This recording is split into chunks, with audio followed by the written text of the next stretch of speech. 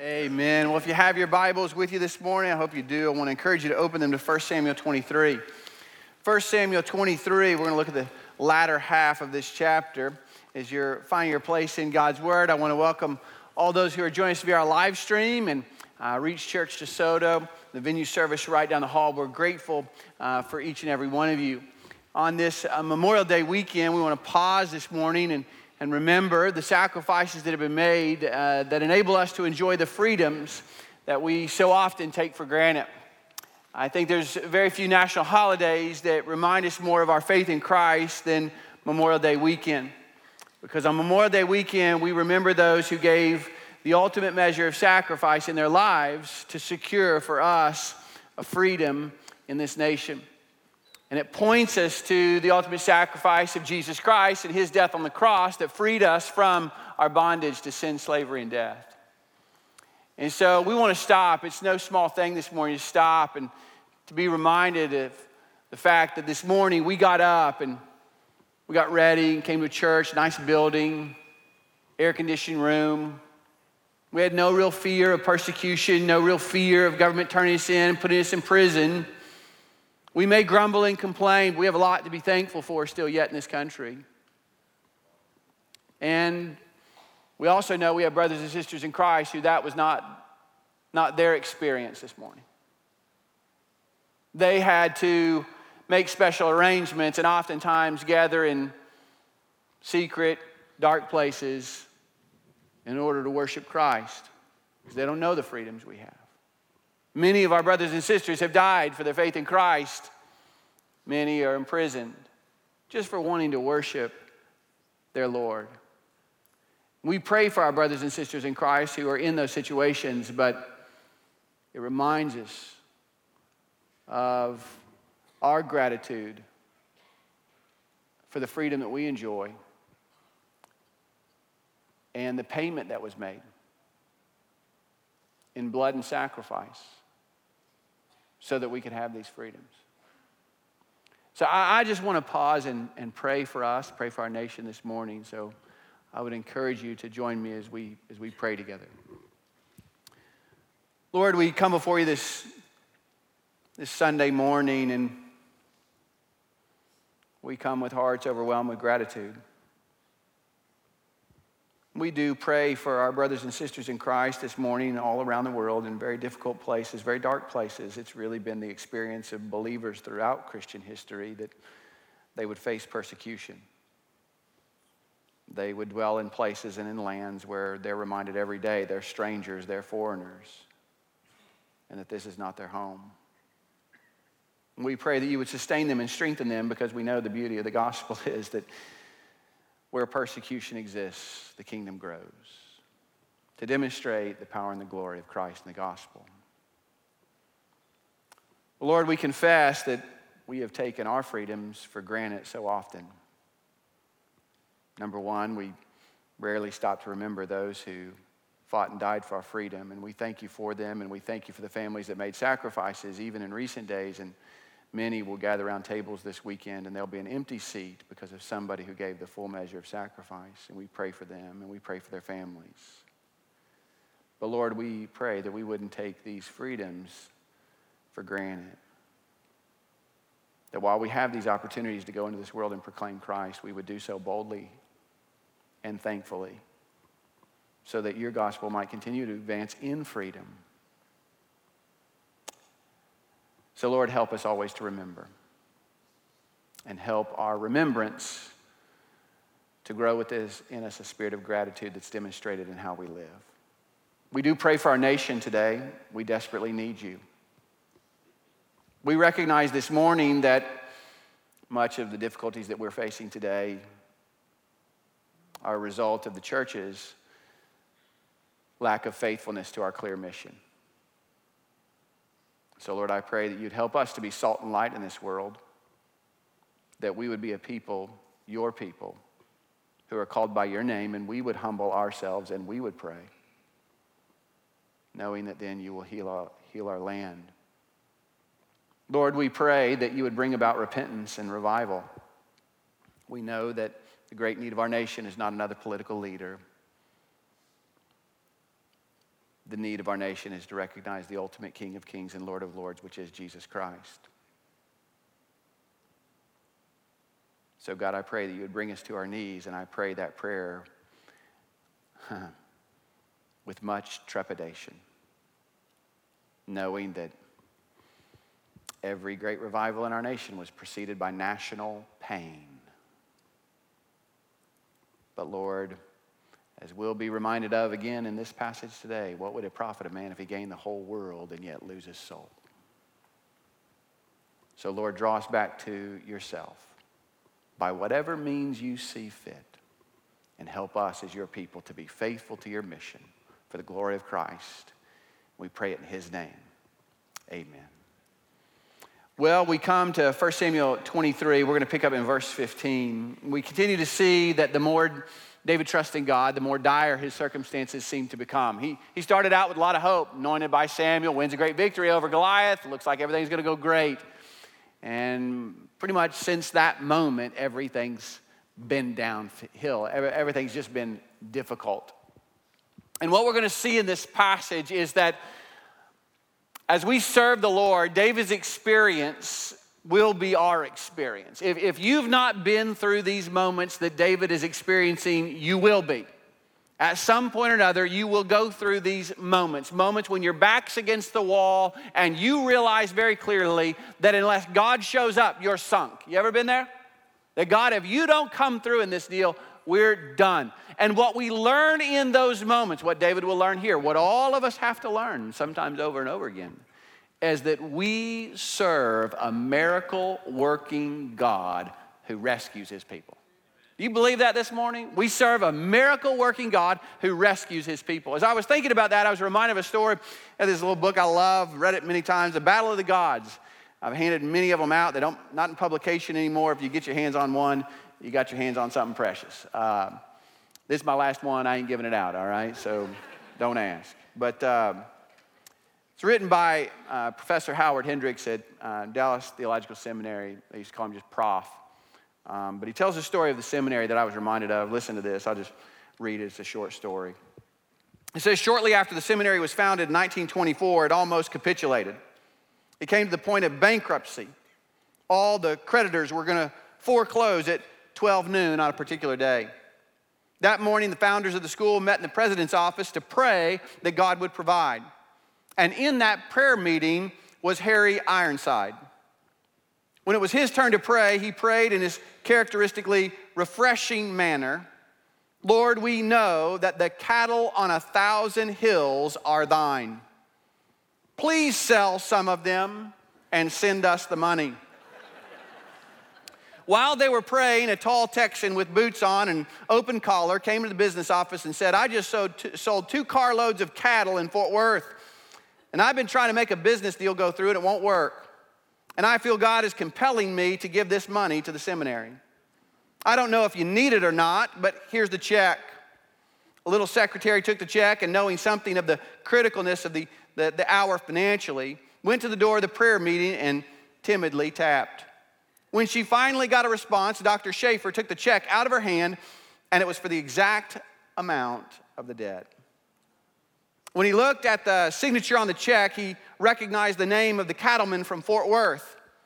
And turning to Dr. Ironside, he said, Harry, God sold some of his cattle.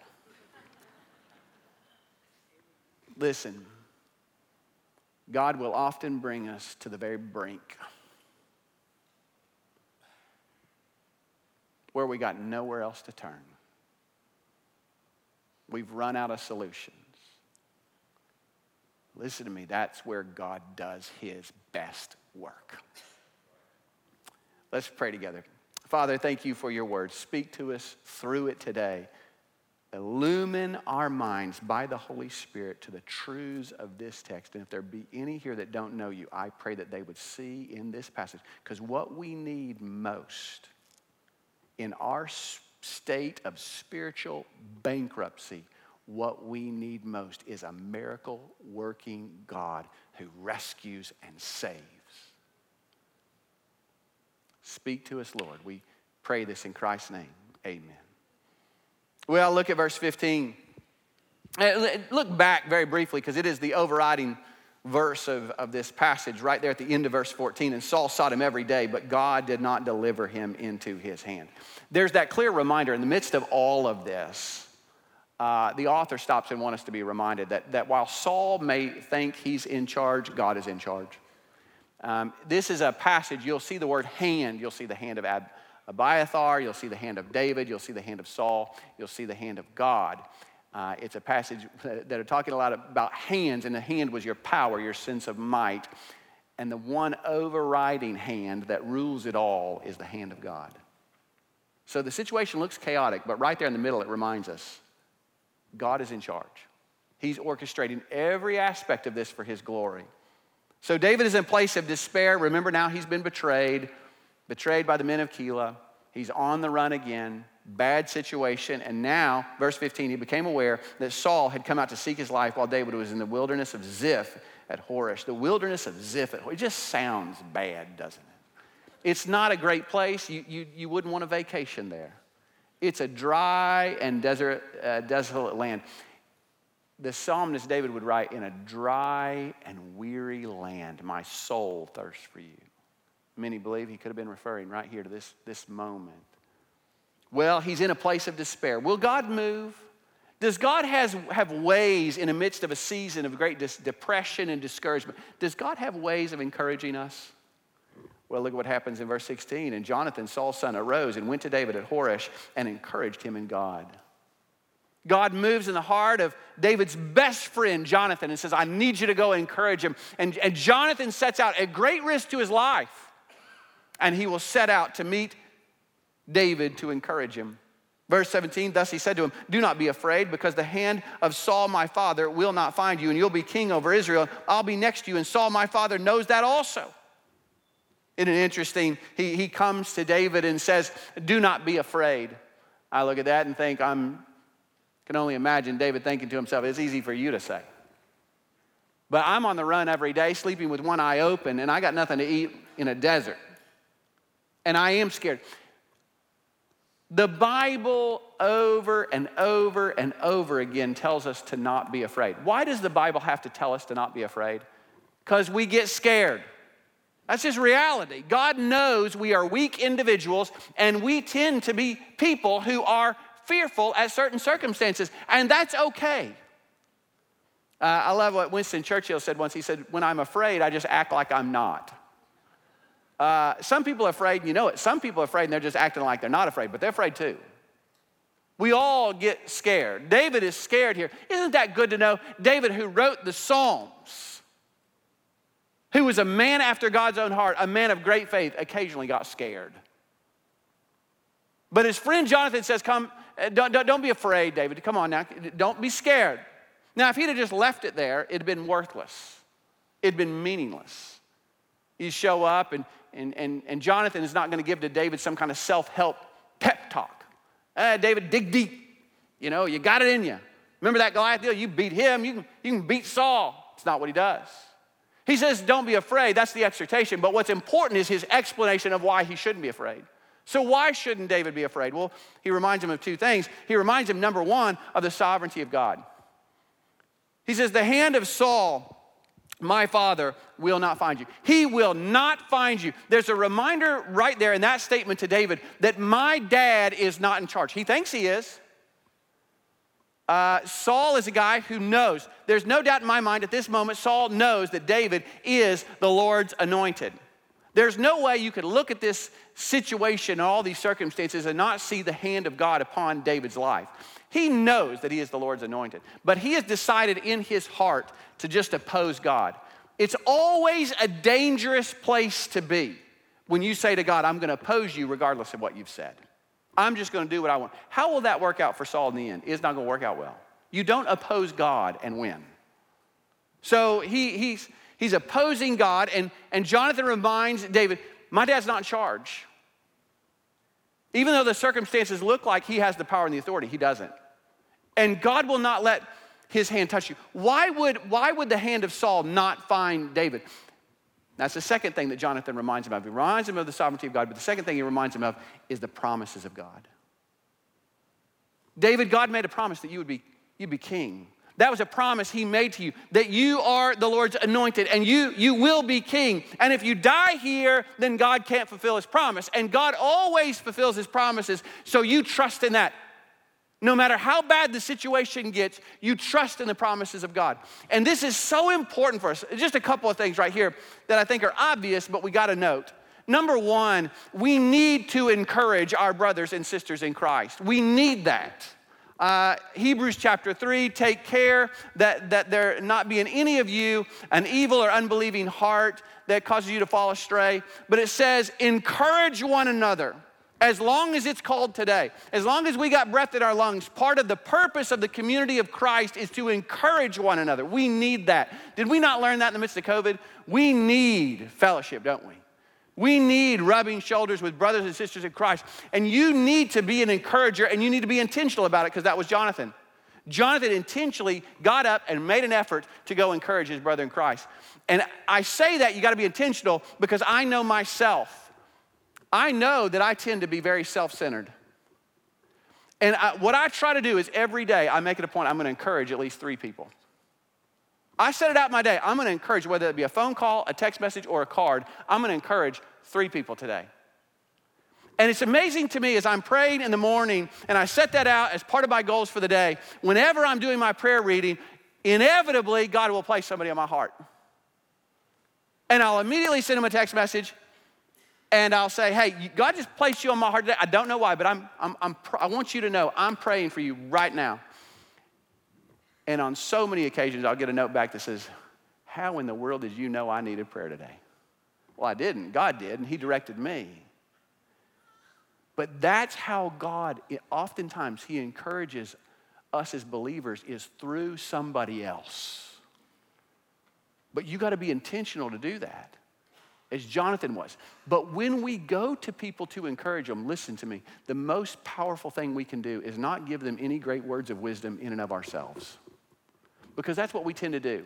We see somebody that needs to be encouraged, and we're going to fix it for them, aren't we? You know, we're fixers, especially us men. You bring us a problem, we got a solution. May not be good, but we got one, all right? We'll give you our thoughts, and we'll give you our opinion.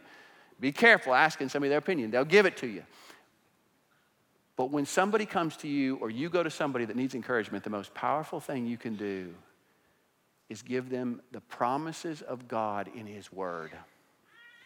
The promises of God in his word. You direct them to the truth of God's word.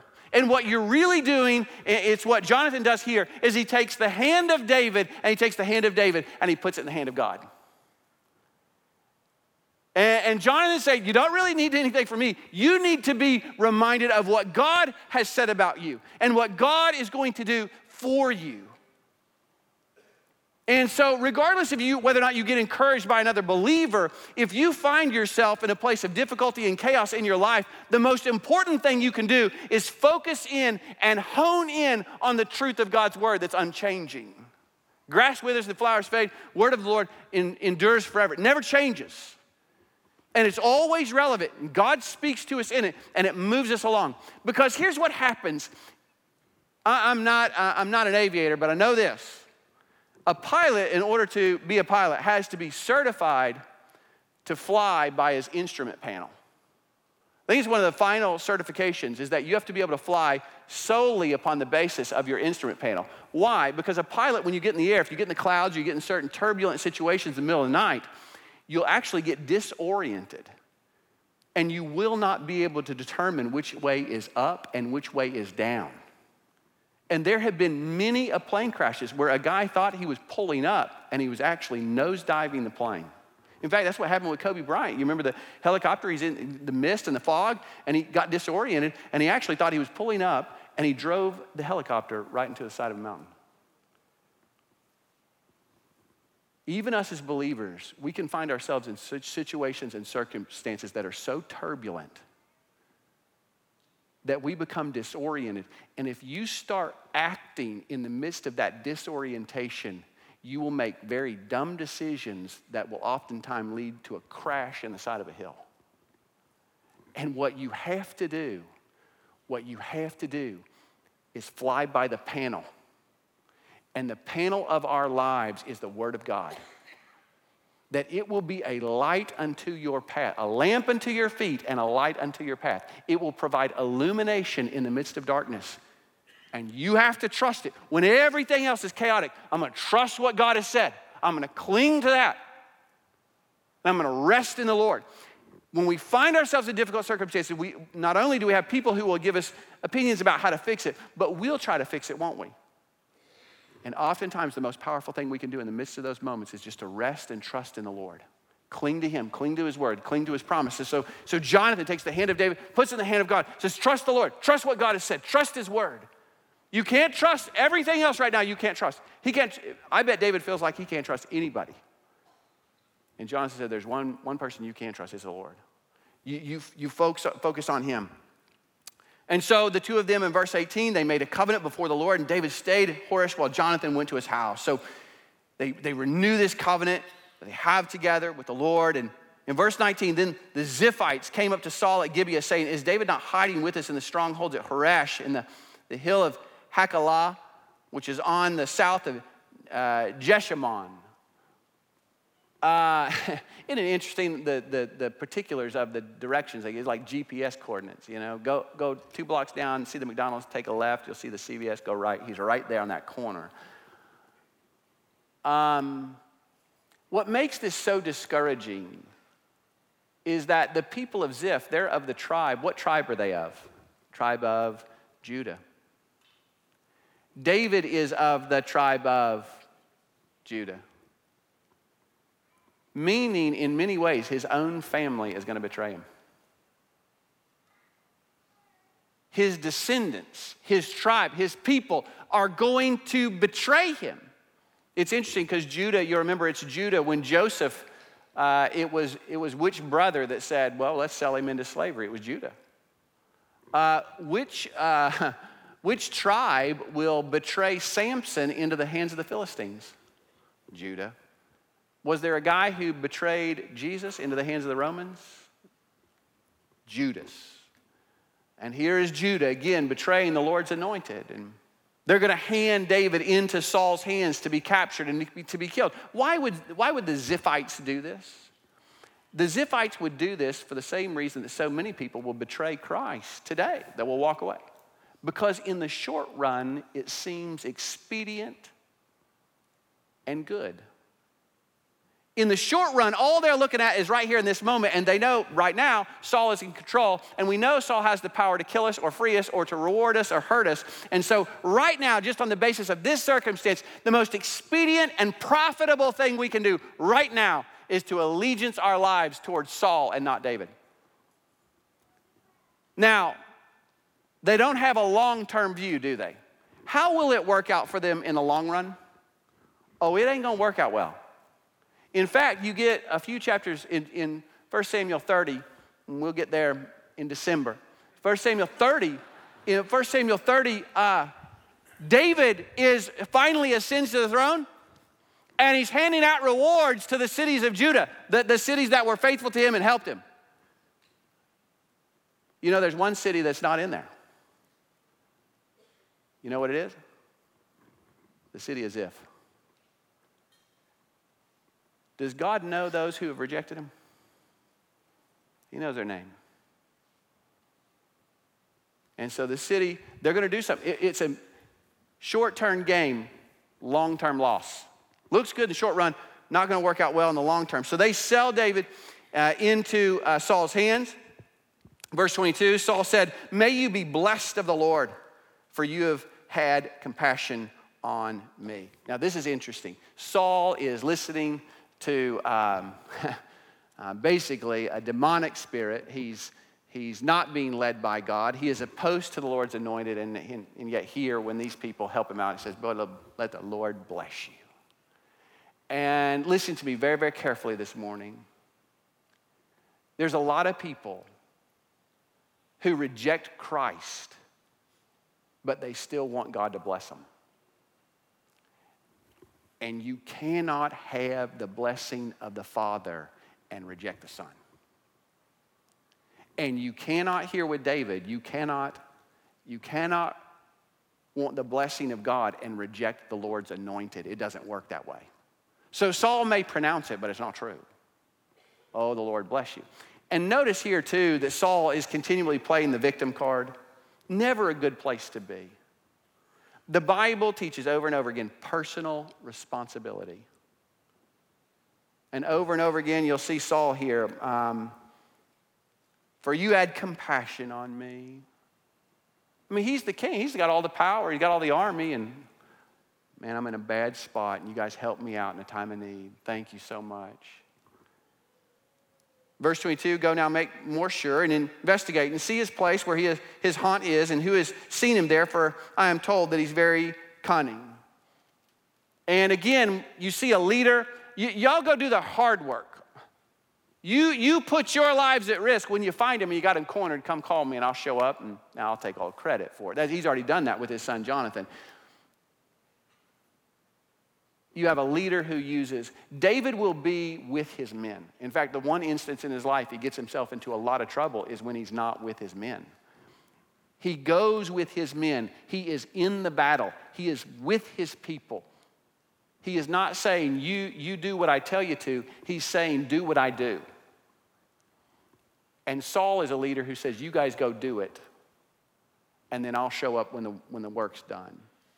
You see the difference between the two leaders? And so he sends them out. And notice what else is, I thought it was interesting. For I'm told that he's very cunning. Jonathan or David keeps escaping. And you would think after all these occasions where he keeps escaping, Saul might start to think, maybe God is on his side. But rather than give God glory, what does he do? Well, he's just a really quick guy. When you don't want to believe in God, you'll find all kinds of ways to explain away his work. It is very clear. God, in the book of Acts, Peter and Paul, they're in prison. They keep imprisoning those guys every time you turn around. And yet doors keep flinging open to those jails. They just keep getting away. Don't you think they would have stopped at some point and said, after this many prison breaks, maybe we ought to find out who they are and who they love and who they follow. But they're blinded. And Saul can't see. He's got no eyes of faith. He said, well, he's just quick. He's cunning. You search him out. Let me know when you find him. Verse 24, then they arose and went to Ziph before Saul. Now David and his men were in the wilderness of Moan in the Arabah to the south of Jeshimon. And all you need to know about this is if Ziph and Horesh wasn't bad enough, this is worse. The further out he goes, if you picture this in Israel, he's just moving further south and south and south and south and south, down by the Dead Sea. If you've been to that area and you've been to Masada and you've been to those areas, it is desolate. There's nothing there. It is. And David, if he goes any further, he's going to move into Egypt, and he can't do that. That's not a good place to be. So his back is against the wall. He just keeps moving further and further and further away and further back, and he can't go one way, can't go the other direction. I mean, the situation is as dire as it can possibly be. Verse 25, when Saul and his men went to seek him, they told David, and he came down to the rock. We're going to see this, the rock. It's a picture of God. God is going to use this as an emblem of his protection. I told the first service, this week as I see this rock, and it's going to be called the Rock of Escape. My dad is notorious for just starting to sing songs. He'll hear a word and he'll just start singing. And it used to drive me crazy as a kid, but now I'm kind of grateful. He taught me some good songs that stick in my head. And so this week have y'all ever heard I go to the rock of my salvation? Go to the rock of my salvation and go to the stone that the builders rejected. I run to the mountain and the mountain stands by me. The earth all around me is sinking sand. On Christ the solid rock I stand. When I need a refuge, when I need a friend, I go to the rock. David's going to run to the rock of God. Isn't that good? The rock of God's refuge. In fact, El Shaddai. Shad in Hebrew, you know what it means? Mountain. El Shaddai is God Almighty, the God of the mountain. He's running to the rock of God. He's got nowhere else to turn, and he stayed in the wilderness of Moan, and when Saul heard it, he pursued David in the wilderness of Moan, and Saul went on one side of the mountain, David and his men on the other side of the mountain, and David was hurrying to get away from Saul, for Saul and his men were surrounding David and his men to seize them. If it's a movie, it's a chase scene, the Jason Bourne series, I never saw a movie theater, but then on I just get caught into it. The guy just running, he always fights his way out of it. But those moments where it looks like he's dead, he's gone, they're getting him. This is one of those moments, like Saul. So if you picture this, there's a mountain, not like the Rocky Mountains, but it's a large mountain. These were rocky outcroppings. You couldn't just climb up this mountain.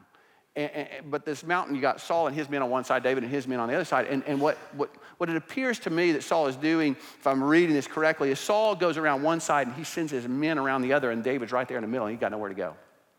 I mean, it's fish in a barrel. This guy's gone. He is dead. He's got no hope. There is no salvation for this guy. He is going to lose, and he is going to lose badly. All of his men are going to be dead. That's the picture. If we had an aerial drone footage of this, you just see them closing in. And you're thinking, here it goes. The Lord's anointed is going to die right there. Well, what does that next verse say? Very first word in verse 7 in my translation is the word, it's a conjunction. What is it? But. That's a good word in God's word. Ephesians chapter 2, and you were dead in your transgressions and sins in which you formerly walked according to the course of this world, according to the prince of the power of the air, the spirit that's now working, the sons of disobedience. Among them we too all formerly lived in the lust of our flesh, indulging in the desires of the flesh and the mind, and we're by nature children of wrath, even as the rest. That was our spiritual depiction prior to faith in Christ. We were dead sinners, destined for the wrath of God. The full weight of God's wrath was directed towards us. We had sinned against the holy God. But what does it say? Very next verse. But God steps in and God intervenes. And right here at the moment of their most dire need, when it looks like all hope is lost, God steps in. But a messenger came to Saul saying, hurry and come, for the Philistines have made a raid on the land. So what God does here is God moves through the Philistine nation to direct them to evade at just the right time, so that word gets to Saul at that moment, and Saul realizes, I got to go and fend these people off, and he leaves. Now, the world looks at that and says, boy, what a crazy coincidence. I'll tell you what David believed with all his heart, because you can read it in Psalm 54.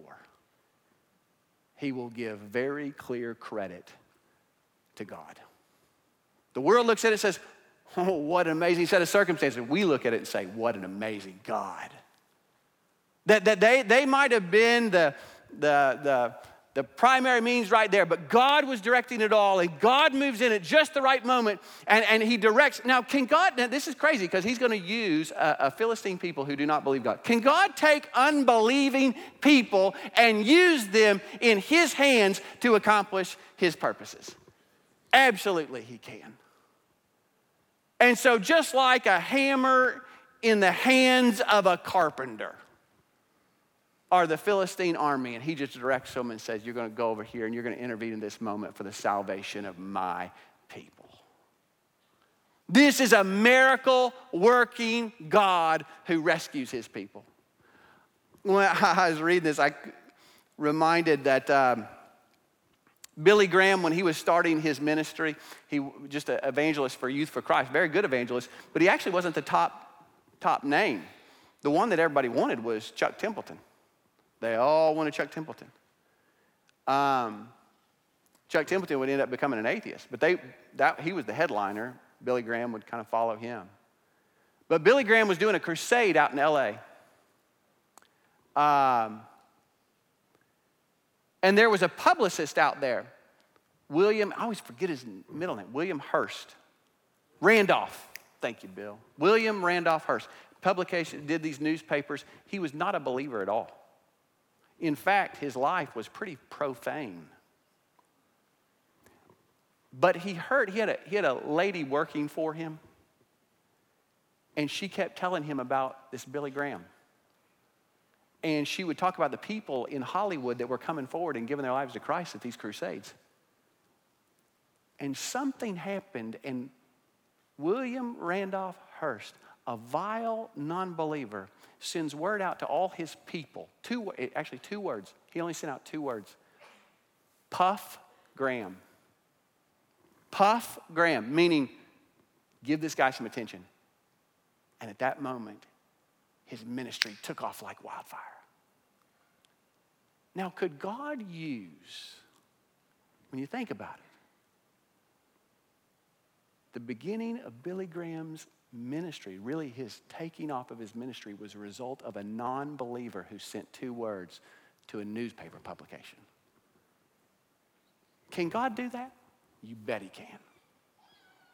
God has means. Wherever you're at today, listen to me. God has means you know not of. And we look at situations and we see them and say, there's no hope. There's no way out of this deal. There's no way we're going to get through it. Did God take the people of Israel and Moses up to a Red Sea? And there was no hope. Now, did anybody at the Red Sea say, boy, that was a crazy coincidence. The wind kicked up just like that deal on that day and pushed that water back. Man, that was a neat deal. No, they were all saying, God intervened and he saved us. And people of Israel here, and David and his men, there's no doubt God saved them, because look at what happens. It says in verse 28, so Saul returned from pursuing David and went to meet the Philistines. Therefore, they called the place the Rock of Escape. Don't you love it? They name it. They put down a memorial stone, and a place that David thought was going to be his tomb turned into a tabernacle. A cemetery turned into a sanctuary. His place of sorrow turned into a place of singing. Can God do that? Can God take the places of the greatest difficulty in our lives, the places where our backs were against the wall and we didn't think we could go any lower, and turn them into places and situations and circumstances that cause us to rejoice and worship our God even more because of how he showed up and rescued us in that moment? That's the God we serve. Rock of escape. So that when the kids came by, Mom, Dad, why do we call that rock of escape? Well, I'm glad you asked, son. Let me tell you about a story about David, and let me tell you about the hand of God intervening for the rescue of his people. Is there a picture God wants us to see here? God is a God who rescues. When we have no hope, God is a God who rescues. Verse 29, David went up from there and stayed in the strongholds of En-Gedi. En-Gedi is, in comparison to the Arabah and the wilderness of Horish, En-Gedi is like the Bahamas. En-Gedi is a place you want to go honeymoon at, you know? It's got these beautiful springs coming out of rocks and waterfalls. You go see it. It's just gorgeous. But the reminder here is before you can, in fact, En-Gedi means spring of the goats. The goats that climb on those mountains, but the springs just come out of the rocks. But the picture here is before you can get the springs of the goats, you got to go through the wilderness of Horesh. The suffering precedes glory. We've been seeing this over and over again. And it's all down the south of Israel. The Dead Sea is down there. The Dead Sea, it's all dead. You know, some of it is beautiful. I guess it's beautiful, but I mean, it's you know, you can float on, I mean, all y'all know that. You can float on the Dead Sea. You can just read a newspaper out there. You can just lay on your back, put your coffee cup out there. You don't need a floaty or anything. You just go out there. But the water is like, it was nasty to me, you know. But it's a desert wasteland all around it too, and it's dry. And En-Gedi is this beautiful place. It's been said that when you're at the Dead Sea, you can't see En-Gedi. But when you're in En-Gedi, you can see the Dead Sea. Any of you ever been in a situation where you're like, I can't see any hope or any good coming out of this whatsoever? This is the most horrific situation I've ever been in my life. There's no good that ever come of it whatsoever. And you can't see what lies on the other side. And you just have to trust, don't you? You have to cling to that Romans 8:28. God really does work all things together for the good of those who love him and are called according to his purpose. And you just cling. You can't see it. You're just clinging. And when you get through it, then you look back, can't you? And you can see what God was doing, even as hurtful and as painful as it might have been. This afternoon, in fact, I'm getting ready to head out. I'm going to extend the invitation. I'm going to head on. I'm doing a wedding in Columbia. 2 KU grads getting married in Columbia. I don't understand it. Doesn't make any sense to me. I don't know if it says something about KU graduates, but man, some of y'all got mad right there. All right, hang with me, David. Don't hang with me. They asked me, this was interesting. I try to ask couples, what passage would you like me to use for your wedding? They asked me to use Revelation 21. Saw new heavens and new earth.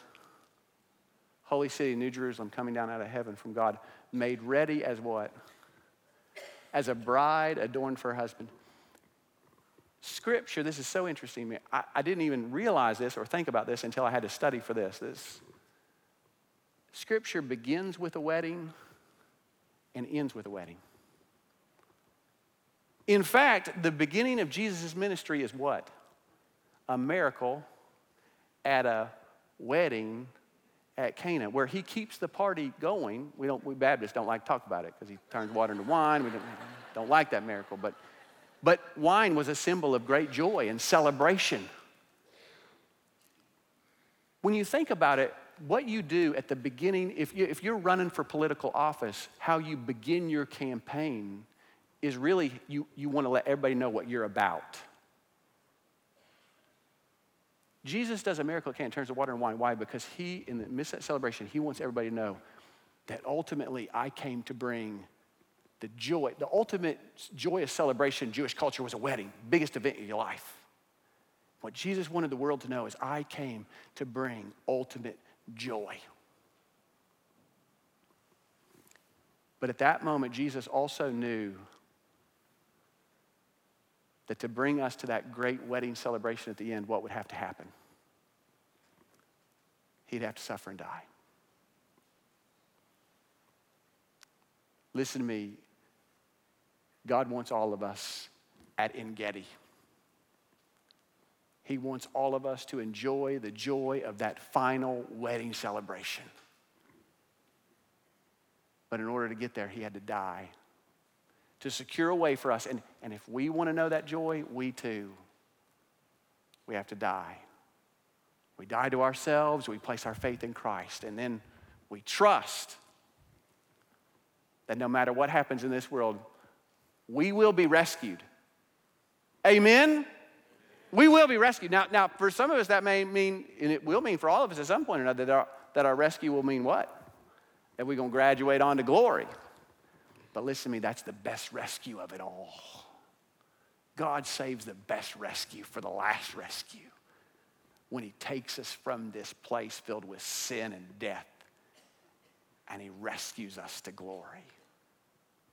Father, we thank you for your word. I just pray if there's anybody here today that doesn't know you, Lord, I pray right now that you would work in their hearts to do what you did and all of us that know you to show us the depth of our own sinfulness. God, we've all sinned and fallen short of your glory. We can't save ourselves. We are objects of wrath. We've sinned against a holy God.